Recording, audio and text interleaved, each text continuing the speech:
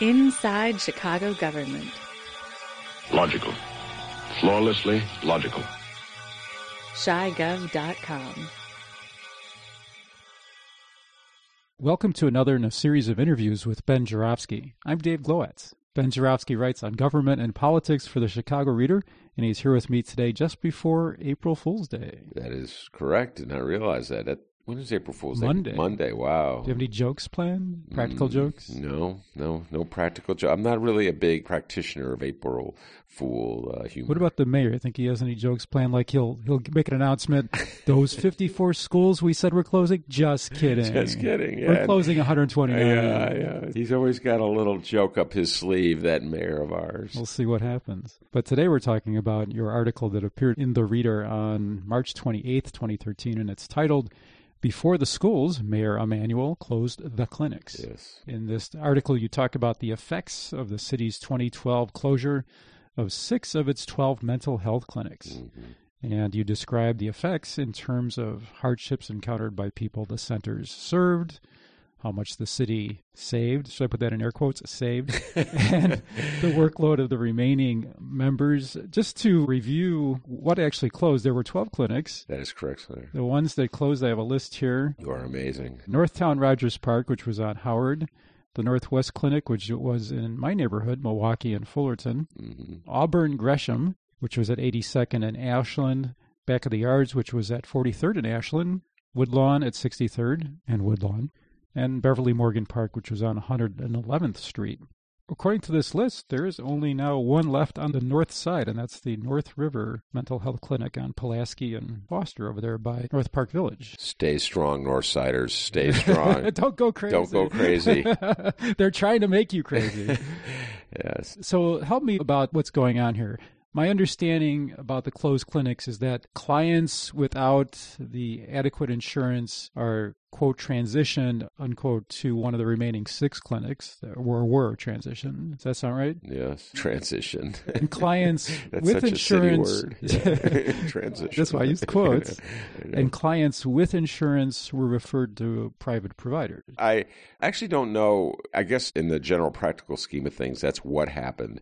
I presume that it was not nearly as efficient as the mayor's people would have you believe, and that folks were sent to all different places. So people without insurance undoubtedly went to private clinics where they discovered that what they once received for free was now going to cost them money, so they walked away. Lord knows what happened to them. This is what, when you talk to the mental health activists and patients themselves, these are kind of stories they tell, which is why the caseload dwindles, because people just stop going. So, yes, in principle, it was supposed to work that way.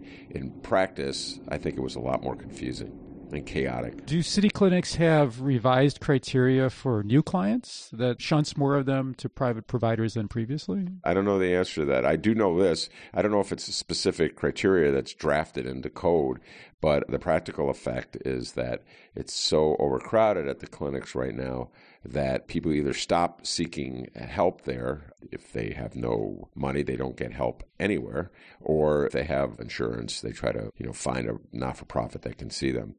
As I try to make it clear in the story, this is like a very small slice of Chicago.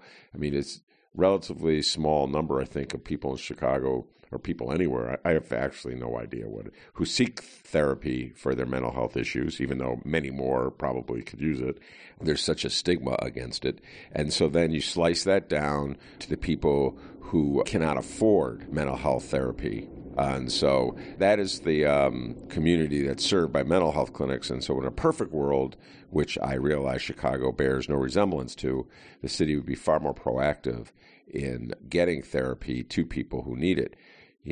When there's, like, God forbid, a bit of shooting in a well-to-do community, suburb, or rural town that has money, you hear stories how the schools are sent. Grievance counselors dispatched, and people understand the trauma that such incidents cause. Well, here we have Chicago, where there's so much carnage, so many murders, so many students and parents and just ordinary citizens who are affected by it, and they don't have access to that therapy. So, in my opinion, it's one of the more particularly cruel cuts that Mayor Rahm Emanuel has made since he took office. I was just listening to an interview with the head of the Los Angeles public school system. The interview had to do with in-school arrests of students and how that district is trying to cut down on that, trying not to use law enforcement as a way to take care of sort of administrative problems of tardiness and things like that.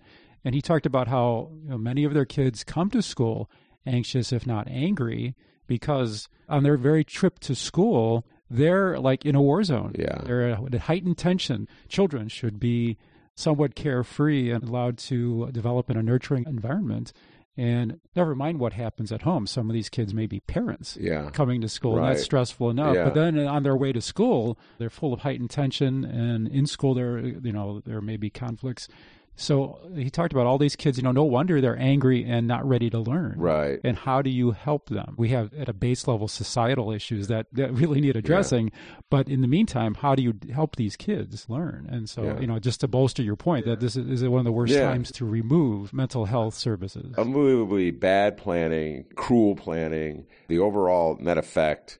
The money they allege to save is so minuscule. I mean, if you use their numbers, which of course you can always doubt, but anyway, the net effect is they're saving about $1.7 million a year. I don't know what the point is other than Mayor Rahm came into office determined to make symbolic cuts that showed that he was taking command of the budget in a way that his predecessor had not. And so this is a symbolic cut. Now, that's, I guess, the best possible spin you can put on it. And that is so cynical. Yeah, that is so that's like, well, it's all politically motivated as opposed to the ideological spin, which many of the patients, they're activists, and just, ordinary people in the black community think, which is Mayor Rahm is just trying to pull the plug on lots of poor black neighborhoods and, give people an incentive, an extra incentive to leave Chicago. Get them ready for the gentry. Yeah, so you have two choices, Dave, and you can make them as to what motivates our mayor. The classic lesser of two evils. Yes, that could be the gold standard example of the lesser of two. What motivates Mayor Rahm to pick on the most vulnerable people in Chicago? Is it one, to advance his political career, or two, to force black people to leave Chicago? Let's take a survey. I wonder if they should do that like the Fox 32. Joyce Foundation should fund such a survey. Joyce Foundation. They'll survey only white people.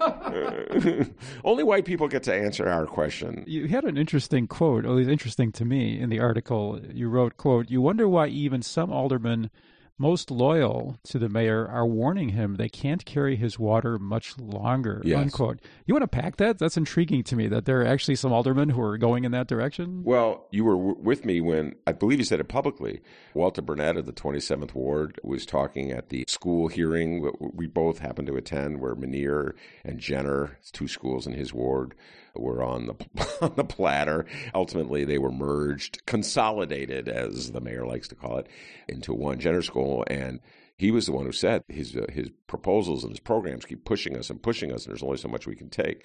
So I've heard it directly from him. I've heard it off the record in conversations with other aldermen who are a lot more cautious about going public than Walter Burnett.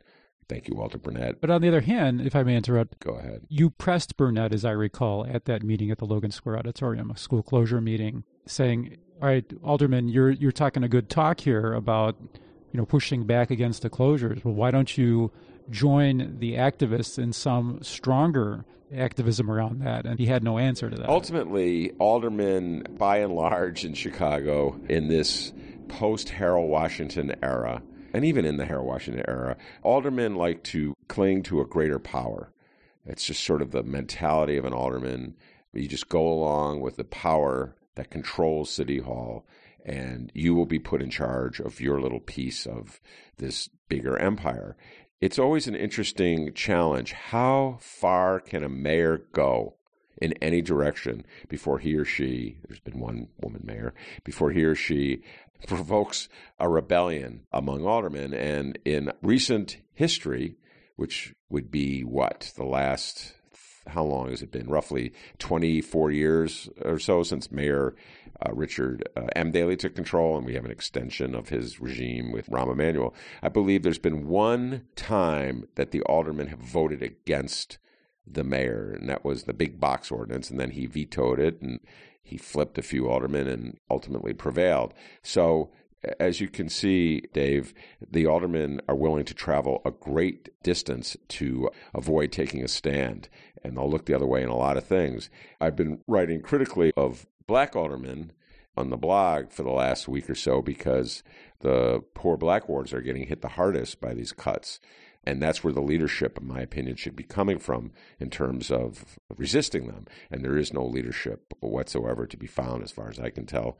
So the opposition is being led, ironically, by white aldermen whose wards aren't as hard hit, people like Fioretti and Wagasback, Arena. But those aldermen, the ones you're naming, so-called progressive ones, are not the ones you're referring to when you say most loyal to the mayor. Absolutely. I'm waiting for, like Carrie Austin, for instance, in the 34th Ward, who's the budget director, to just tell Rahm Emanuel directly, either publicly or privately, you have to back off on some of these. Open a few more clinics.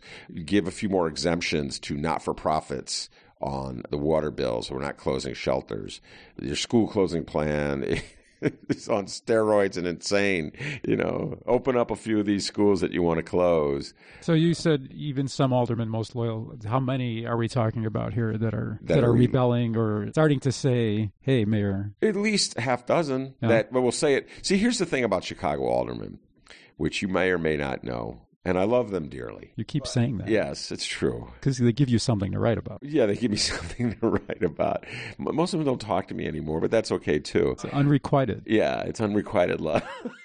Still haven't gotten any replies to your Valentine's. Yeah, that's okay. I can live with that. I can live with an unrequited love for Chicago aldermen. In fact, in some ways, it's healthier for me to keep the distance.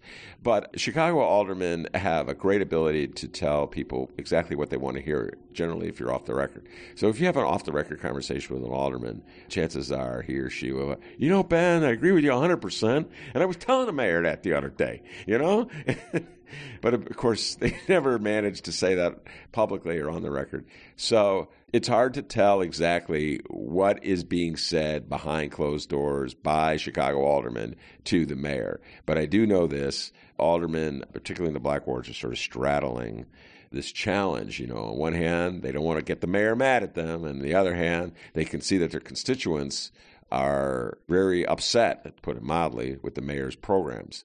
So their political neck is on the line, not Mayor Emanuel's. Mayor Emanuel could always run to what I would call the Joyce Foundation community, which, of course, is the white people of Chicago, who seem to endorse his programs because they don't affect their children or their lives. So it's fine with them if other people's lives are turned upside down in the name of saving a nickel or two.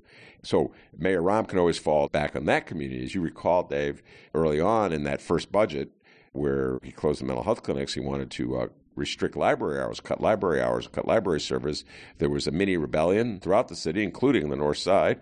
The mayor learned that north siders use libraries to his dismay. He apparently didn't know that before, and he backed off.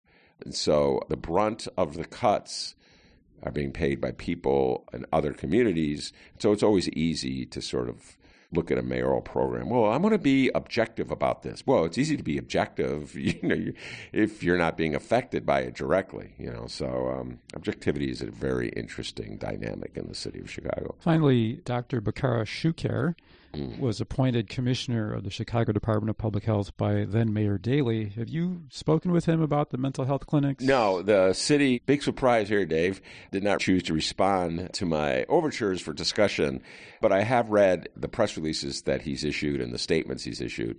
So I believe that's what serves for discourse in the Mayor Rahm years is, canned statements written by the press operation. That's his vision of Chicago as I understand it. Any impressions of Dr. Shukar? He's a team player in the classic sense of Chicago.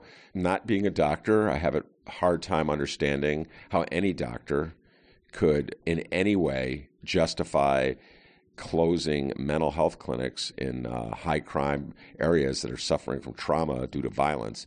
I have a very hard time understanding how any doctor could justify that as, one, reform, which is what they call it, two, as being advantageous to the people whose clinics are being closed.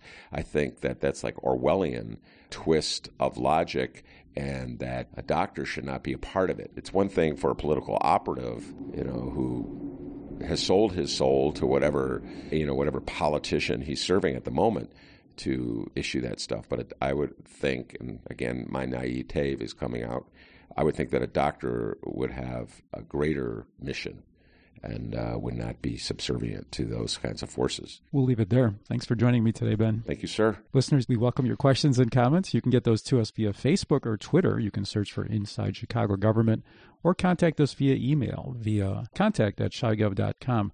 You can subscribe to one of our print or audio feeds on your web at chigov.com. This is Dave Glowacz. Thanks for listening.